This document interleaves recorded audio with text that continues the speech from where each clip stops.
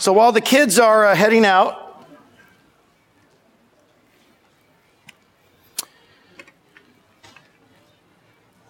I want to remind you, last week in our series, we learned that the best way to deal with bad news is to make God great again in our lives.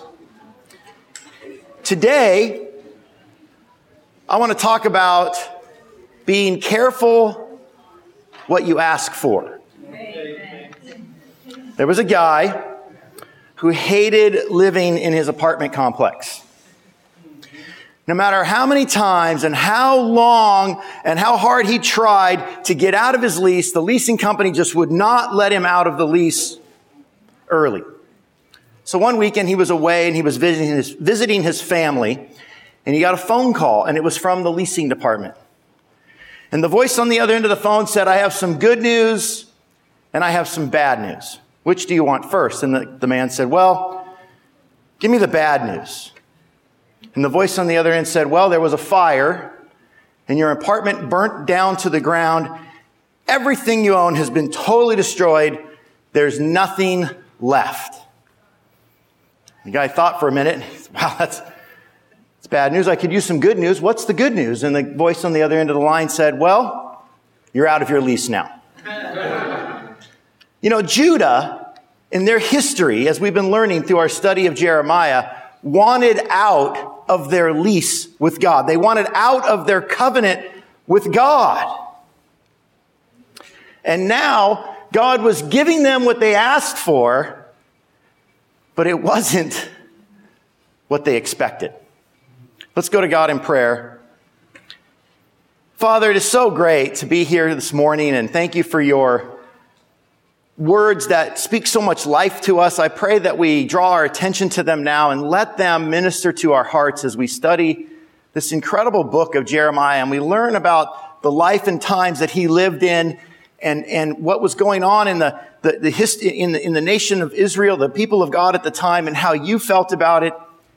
And God, help us to pick up things that are going to help us to understand how you feel even today, that can minister to us and that can help us in our life make better choices. It's in Jesus' name we pray. Amen. Amen. Jeremiah chapter 2, we're going to start in verse 20. "Long ago, you broke off your yoke and tore off your bonds. You said, 'I will not serve you.' Indeed, on every high hill and under every spreading tree, you lay down as a prostitute. I had planted you like a choice vine of sound and reliable stock. How then did you turn against me into a corrupt wild vine? Although you wash yourselves with soap and use an abundance of cleansing powder, the stain of your guilt is still before me, declares the sovereign Lord. How can you say I'm not defiled? I have not run after the Baals. See how you behaved in the valley. Consider what you've done. You are a swift she-camel running here and there, a wild donkey accustomed to the desert, sniffing the wind in her craving. In her heat, who can restrain her? Any males that pursue her need not tire themselves at mating time. They will find her. Do not run until your feet are bare and your throat is dry. But you said, 'It's no use. I love foreign gods. I must go after them.'" It's a pretty graphic language that Jeremiah uses to describe how God feels about the people of Judah. This is not for the faint of heart. This is not for the immature. This is the kind of language that causes us to sit up and pay a little extra attention because of how graphic in nature it is. In fact, the whole rest of this prophecy is very similar to this. It just sort of keeps going with this very strong and very intense language. And of course, the point is that this is how God is feeling. He's pouring his heart out to the people through his prophet Jeremiah. If you have grown up in going to church, or maybe your impression of church, maybe you didn't grow up, but you have an impression of church. If it is that it's very timid and that it's very soft experience, when we get into the study of Jeremiah, we're going to find out it's anything but timid and soft. There are things God tells Jeremiah to do in the book of Jeremiah that will shock you when we get in to the later chapters of the book. There are things that God says to the people of Judah that you would think, can God say that? Is that okay? Should he be speaking like that? And he does.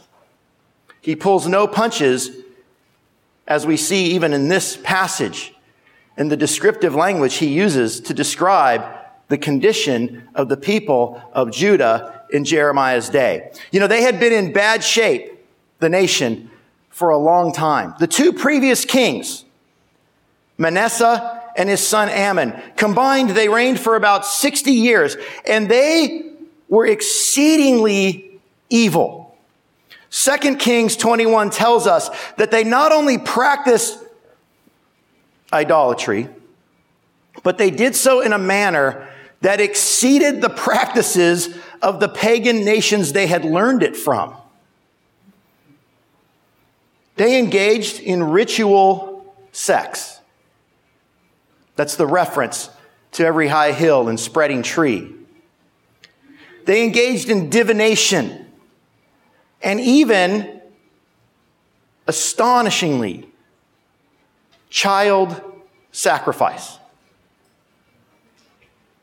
Worse yet, if that's not bad enough, worse yet, those kings introduced these evils and many others to the people of Judah.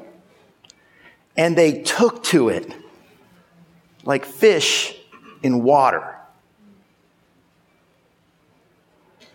And so God paints this picture using these descriptive terms. And there's three very descriptive terms he uses here to communicate his feeling about where the mindset and the current condition of the people of Judah were at.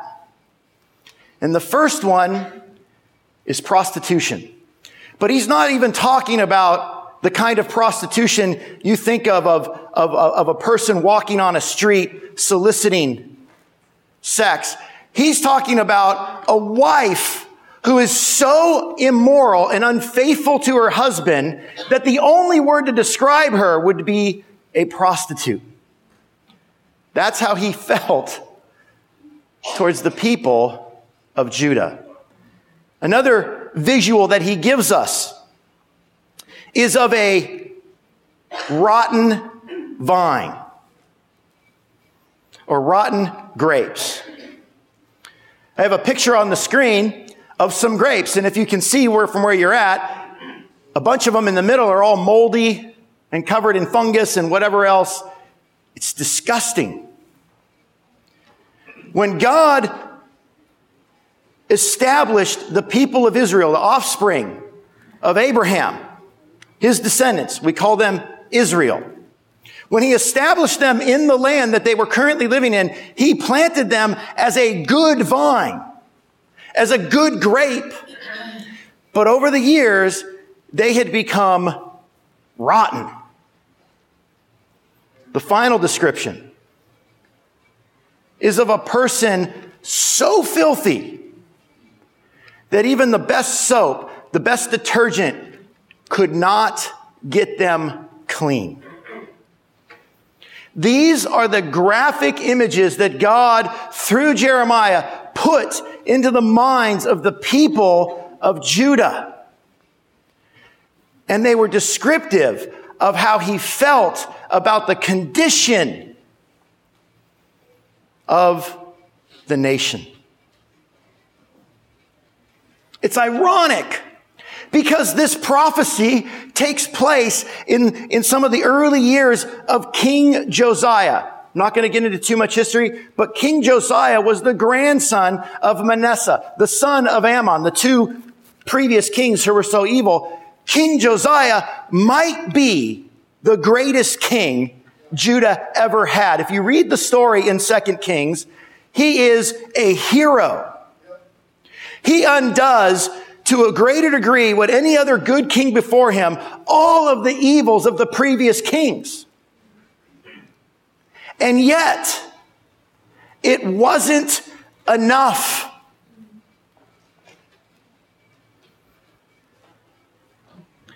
For all of the reform of King Josiah, for all of the good that he did, it didn't change the heart of the people. They were steeped in idolatry to a level that not even the pagan nations had gone to. You know, no matter how you slice it, external motivations go only so far. But real change comes from within. Right. My dad had this saying when I was growing up. He used to say that locks, talking about cars, locks kept honest people honest. That's all they do. Because a dishonest person is going to get through that lock no matter what. There was a time in my life where I struggled to exhibit even basic, even rudimentary Christian behavior, elements of faith. I mean, I believed in God, or so I said, but there was nothing in my life that you could point to that justified my statement, my words. And it wasn't until I saw myself as unfaithful, rotten, and unclean did I finally desire to be different. Because change, real change, is not external. It's something that comes from the inside. Right. I needed prophets like Jeremiah in my life to tell me what I really looked like before God. I know that's taboo. I know that in our culture, it's not. That's judgmental, bro. That's harsh language, bro.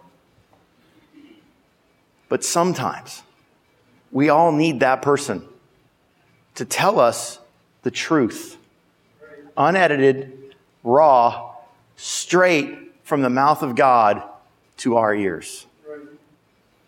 If you're not in a covenantal relationship with Jesus Christ right now, you are unfaithful, rotten, and unclean. There's no other way to slice it. You may be a good person. I might even like you. People liked me back then, some. But it didn't change who I was before God. Verse 20. Long ago you broke off your yoke and tore off your bonds. Verse 26. As a thief is disgraced when he is caught, so the people of Israel are disgraced. They, their kings and their officials, their priests and their prophets, they say to wood, you are my father, and to stone, you gave me birth. They have turned their backs on me and not their faces. Yet when they are in trouble, they say, come and save us. Where then are the gods you made for yourselves?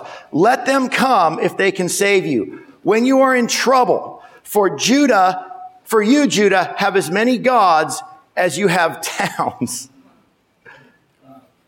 This incredible nation of people birthed on the idea that there's one true God in heaven and God over all had become a nation that had so many gods that they worshiped. There were as many as there were towns in their kingdom.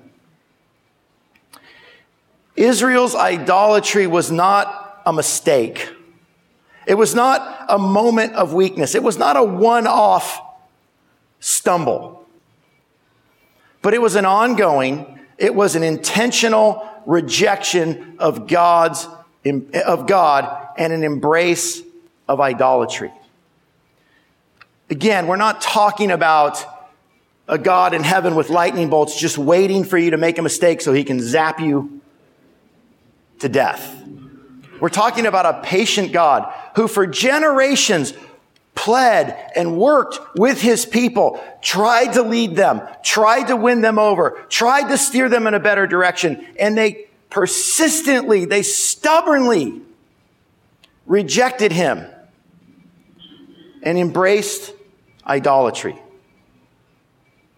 And now, when they were getting what they asked for, suddenly they cry out to God and say, "Rescue us." They were like that thief who only regrets getting caught and punished, but doesn't regret committing the crime. And the only appropriate response that God could have is to refuse to rescue them. You ever hear the phrase, "The chickens have come home to roost"? What does it mean? Anyone, shout it out. You get what you deserve? Something to that effect? Yes, that's exactly right. Originally, the phrase referred to offensive words. The euphemism for offensive words was chickens. And originally the phrase meant, hey, if you spread offensive words towards another person, be careful because those words might get turned around and used against you. Well, today in our use of the phrase, we sort of incorporate not just words, but all kinds of action, all kinds of behavior. And that's literally what Jeremiah is telling the people of Judah. What God is asking Jeremiah to say to them. The chickens have come home to roost. You've been asking for this for a long time. I've tried to steer you in a different direction, and now here it comes. It's on its way.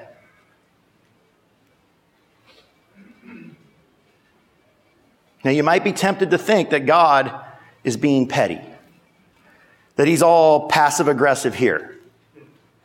And nothing could be further from the truth.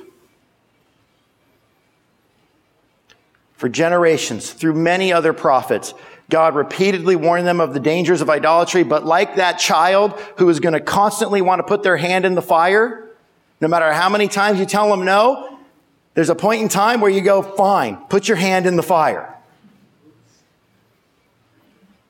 That's what Israel was behaving like, and that's exactly what God was allowing to happen. You know, sometimes in life, consequences are the best teachers we have. I don't know what it is about me, but I tend to have consequences before I finally figure something out. Every now and then I figure something out and I'm really happy. But more often than not, I have to put my foot in it before I realize it isn't all that good. When I was a kid, I don't know, I was a preteen probably, I got into an argument with my dad and I puffed my chest out and I stood up to him. And he said, you think you can stand up to me? And I said, yeah. And he punched me right in the chest. And as I'm trying to get my breath back, knock the wind out of me, I learned a very valuable lesson that day. I was not ready to stand up to my dad. Judah needed a punch in the chest. God was not being petty. He was not being trivial. He was not being passive aggressive. He was giving them what they needed, not just what they deserved, but what they needed.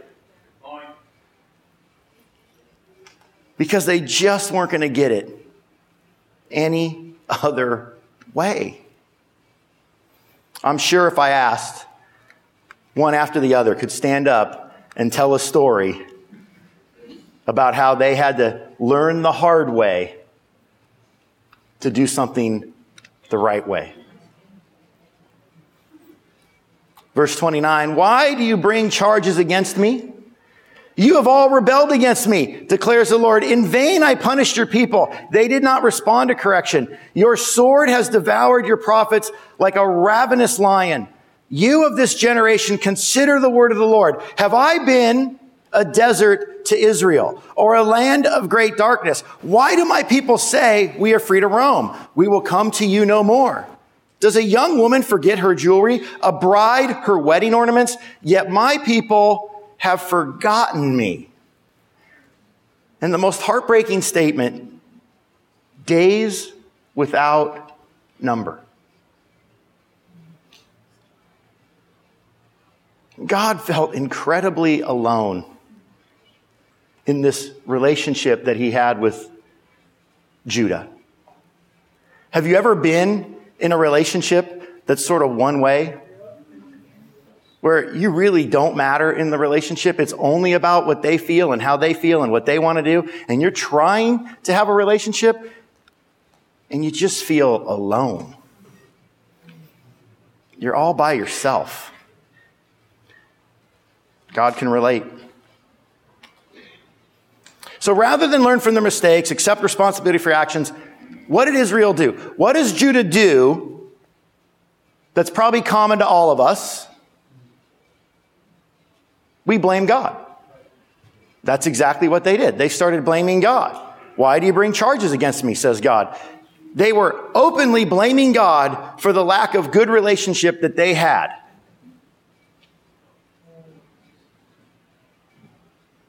So God reminds them of all the things he did for them, and they didn't listen. So in verse 31 and 32, he asks 2 questions 5 different ways. The first 3 questions can be summed up. They are, what have I done so wrong? Have I been a desert or a land of great darkness? Why do my people say we are free to roam? We can sum those 3 questions up into this phrase. What have I done so wrong that you left me? That's the question God's asking them. The second question is in these 2 questions. Does a young woman forget or a bride forget her wedding ornaments? And that can be summed up as, how could you forget about me so easily and for so long? 2 questions God's asking them. What have I done? And how could you forget about me so quickly? That's what he's asking the people of Judah. And you know what the answer is? I thought about this. This is my opinion. I'm not saying, thus saith the Lord. I'm just putting it in my words. The answer is this: forgetfulness starts with faithlessness. Now, when I talk about faithlessness, I'm not talking about belief in God. I already shared when I was younger, in my earlier days, I had a belief in God, but what I lacked was faithfulness to my beliefs. I lacked the behaviors that supported my belief. And as a result, my belief eventually fell into the background and almost was forgotten. To put it another way, they were not faithful to their faith, and so they had forgot about God. What does it look like to be faithful to your faith? Well, to put it simply, it means to do faithful things.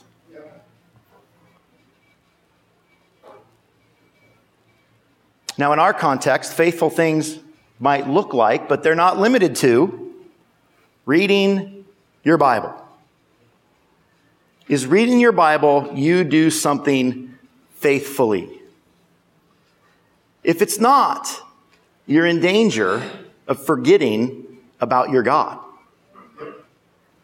Praying. Is praying something you do regularly? If you're not, you're in danger of forgetting about your God. Right.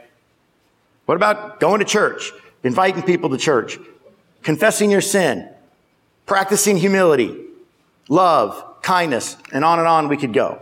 Any of those things that you don't practice on a regular basis will lead to forgetfulness. You'll be like the bride who forgets her wedding dress on her wedding day. How is that even possible? Well, bad habits produce bad results. That's exactly what happens. We get into bad habits, We don't feed the faith that God has given us. We don't do faithful things that are in line with our faith, and we eventually forget about our God.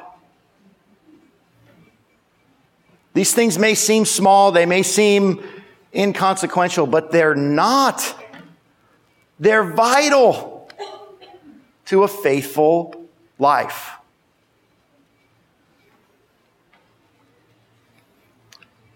It may be hard to believe, but faithlessness grows almost undetected.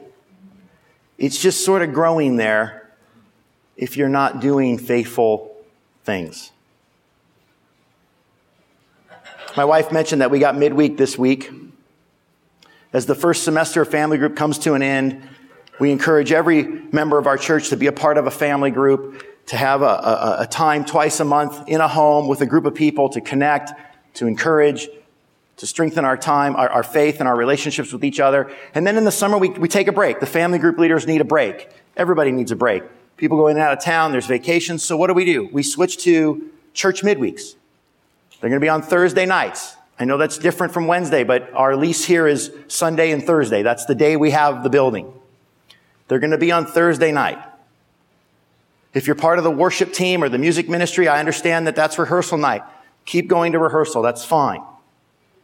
But for the rest of us, it's an opportunity to come together and do faithful things, to strengthen our faith and keep our faith being fed throughout the summer months. When fall comes, we'll switch back into our family groups, and same thing there. We want those groups to be places where your faith is built up. But midweek, family group, these are just small things. These are things a couple times a month. What about your frequency at church? Is church becoming optional? Do you sort of come when you feel like it and not when you don't? What about your giving to the Lord? Are you giving faithfully? We put out a large challenge at the beginning of the year that we want to be a self-supported church. We have big plans with the money that we have in reserve, but we can't get there if we're not going to be self-supported. We put out a challenge to become self-supported, to create a culture of generosity in our church. Our hope was that it would overall increase the giving by about $15 per member per week. Have you been faithful to that challenge? What about just your daily relationship with God? Do you feed your daily relationship with God? How much time do you spend on your phone and not in your Bible? I mean, we all got big thumbs. We need big fingers. Thumbing through the Bible instead of scrolling on our phone. Are you feeding your faith? Are you doing faithful things? I get it. It's California. It's like 80. I can't even get up anymore. It's so hot and I'm uncomfortable. I want to just lay around and be chill and all that. I get it. And it's so easy. You're out of school. You're off schedule. The kids are out of school. You're off schedule. And it's so easy to forget these just fundamental, these simple, these trivial things that matter so much. We don't want to just stop at being a self-supported church. We don't want to just stop at everybody coming to midweek or Sunday, or we don't want to just stop there. We want to do great things for our God. We want to change our world for Christ. Every one of us has a world of people, an oikos, in our lives. 8 to 15 people. Have you been praying for them on a regular basis? Have you been investing in them on a regular basis? Have you been inviting them into your life, into your faith on a regular basis? There's maybe 100 people in this room-ish. And if every one of us represents 10 people, 10 unique people to your life, that's what, 1,000 people? There's 900 people in this community that are in your life, they're unique to you, that God has given to you to be Jesus to? Are you being Jesus to them?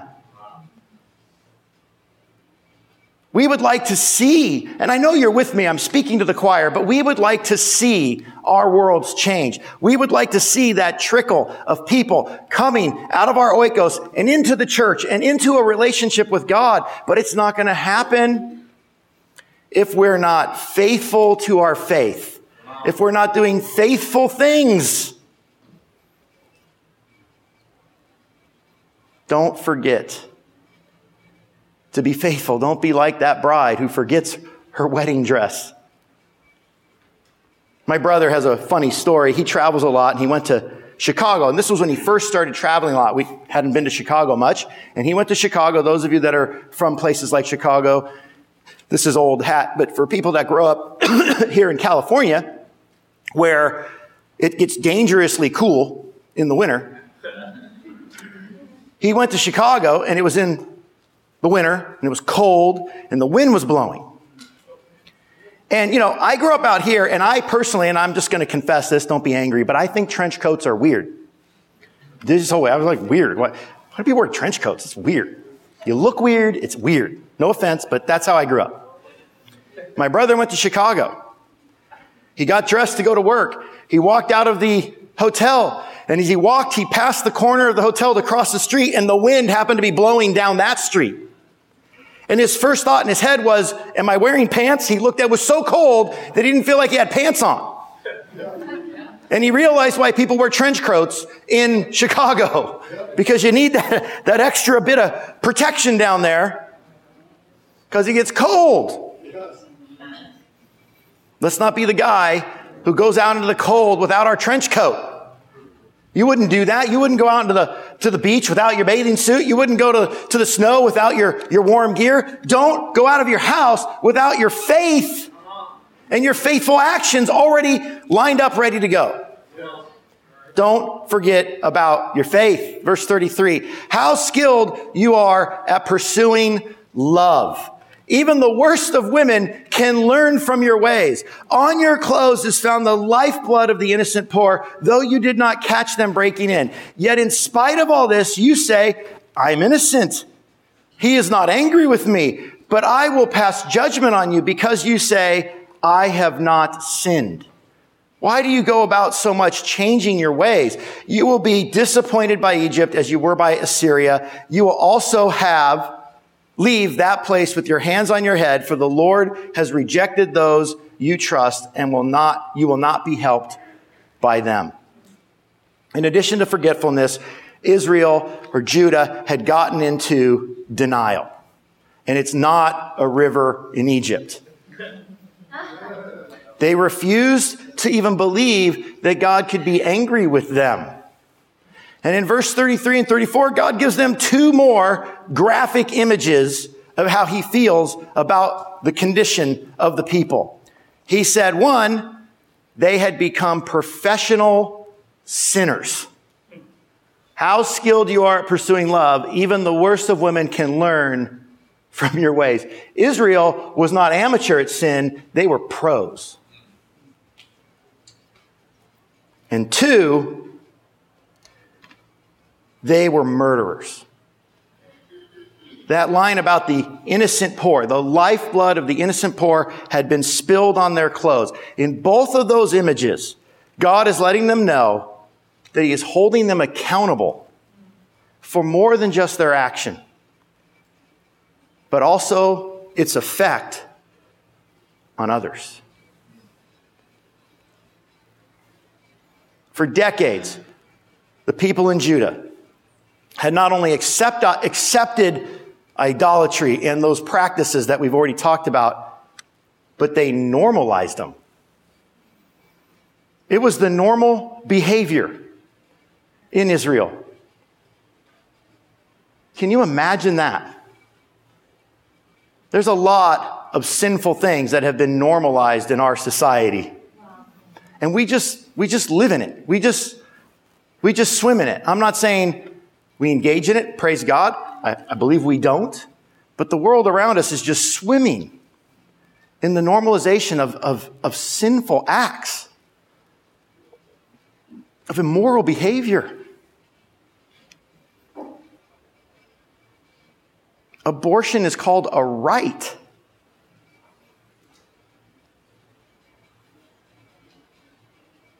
I think about these things a lot. They bug me. It's why I have to stop watching the news. Because every now and then I feel like that frog who's in lukewarm water, and I actually feel it warming up to a boil. You know the story of the frog? If you put it in a boiling water, it'll jump out. But if you put it in cold water and just let it warm up slowly, it'll just sit in there until it boils. Well, sometimes I feel like, are we not in a boiling pot here? Like, is the water getting warmer around you? Because it feels like it's getting warmer around me. Things have become so normal that 5 years ago, 10 years ago, we would be shocked if someone just acted the way they do today or said what they said today. I know this is graphic. I know it can be intense. It's God's word, though. It's God's raw feeling. And sometimes we need to hear how God feels. It's one of the greatest things about Jeremiah's prophecy is he so attunely felt what God felt that he spoke in this manner. It wasn't popular. We said that before. He was pretty much hated by everybody. And he was unsuccessful at changing anybody's mind, if you can believe that. But he did it because he saw things the way God saw them. And he realized that God holds people accountable, not only for their actions, but also their influence. At the end of the day, God says that they were being punished, not only because they had sinned and they helped other people to sin, but incredibly, they'd even denied that they had any sin to be punished for. That's how out of touch they got.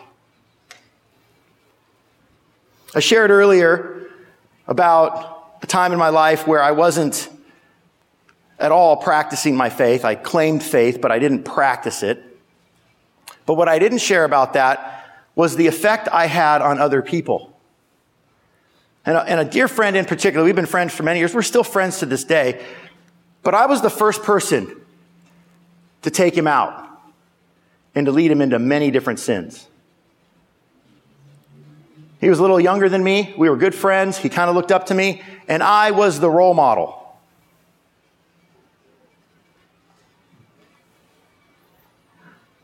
That's embarrassing to think about. For me, I found what I was looking for in a relationship with God just a few years later, got out of that way of living. But for my friend, for 20, 25 years, struggled with alcohol abuse, failed marriages. He's been through the ringer. And I was the origin of it.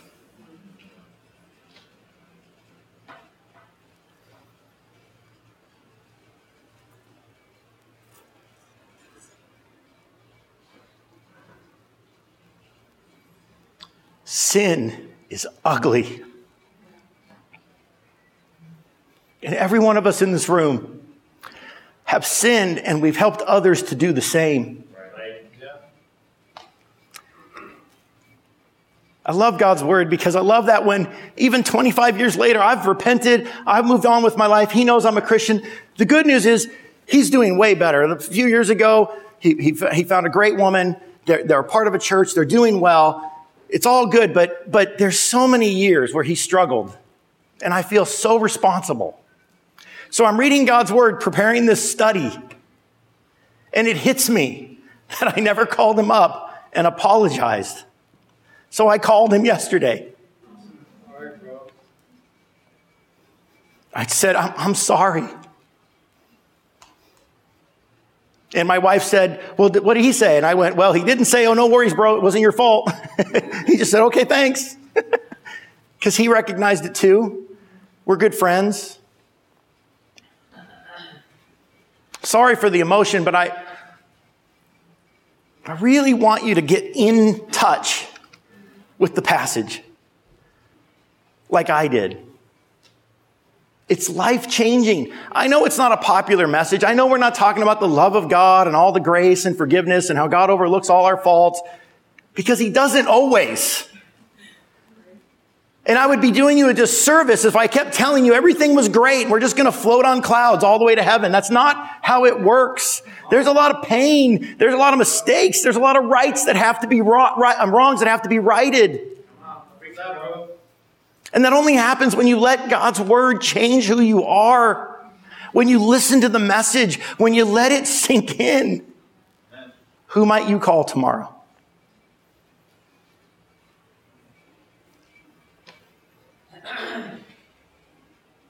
God holds us accountable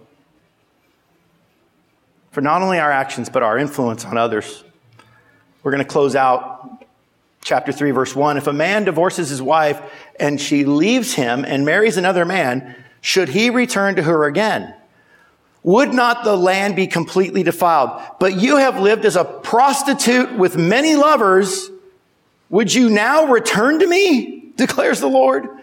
Look up to the barren heights and see, is there any place where you have not been ravished? By the roadside you sit waiting for lovers. Sat like a nomad in the desert. You have defiled the land with your prostitution and wickedness. Therefore the showers have been withheld. No spring rains have fallen. Yet you have the brazen look of a prostitute. You refuse to blush with shame. Have you not just called to me, my father, my friend, from my youth? Will you always be angry? Will your wrath continue forever? This is how you talk, but you do all the evil you can. It's not a pleasant message.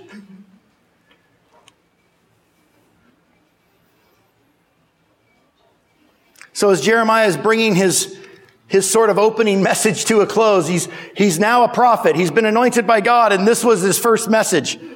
What a great opening Sunday right there. He references this obscure law from Deuteronomy about marriage. And the law says that if a man divorces his wife and she goes on to marry another man and then they divorce, she's not allowed to come back and marry the first man. Now, I'm not going to get into that whole conversation because it's not the point that Jeremiah is making. He's making a point, though. He's using that law to make a point. And that law sounds strange because it's so different from how we view marriage and divorce and remarriage and all that.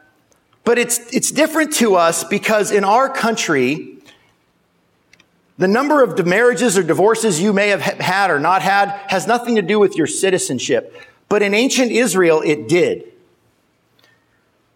You see, there was a covenant between God and the people. And the covenant stipulated that if they follow the covenant and they adhere to the covenant, not that they can't make a mistake, not that the covenant, God isn't gracious and understanding, but if they willingly defy the covenant and ongoingly refuse to honor it, that he was going to remove them from the land. We talk about immigration. Imagine if you got deported for being divorced. It was kind of a joke. Didn't come out well, but I meant it as a joke. I mean, it's just unusual. It'd be weird. We would not think like that. But in Israel, that's how it was. God said, if you don't honor the covenant, I'm taking you out of the land. And that time was now coming. And there was nothing they could do to stop it. And the point that he was trying to say, the message he was communicating was, look, just like the law forbade a wife to remarry her first husband if she had gotten married after him, Israel was not allowed to remarry God after they had not just one husband, but many lovers. More than the towns in the country. That's how God felt about his people who he loved. He wasn't taking them back.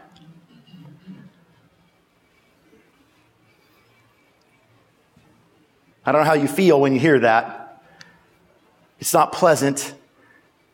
It kind of runs counter to how we want to think about God, that he's just always gracious. He's always forgiving. He's always going to just welcome us back. Not so much. There's a point. There's a point that if you keep asking out, he's going to let you out. And if he lets you out, it's really, really hard to come back in. In their case, they weren't.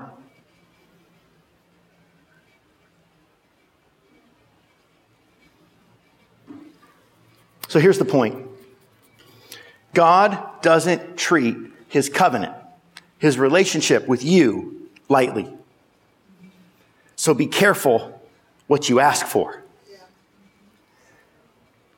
If you claim to be a believer, but you live like an unbeliever, there is a point where God will give you what you want. So make sure your faith comes from the inside.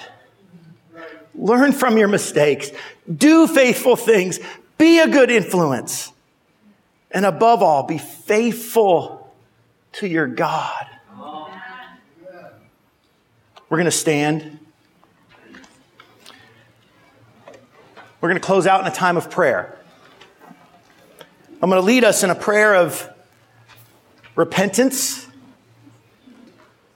a time of renewal of our faith, a time of recommitting ourselves to the covenant that God made with us that's so life-giving and that we've made with him.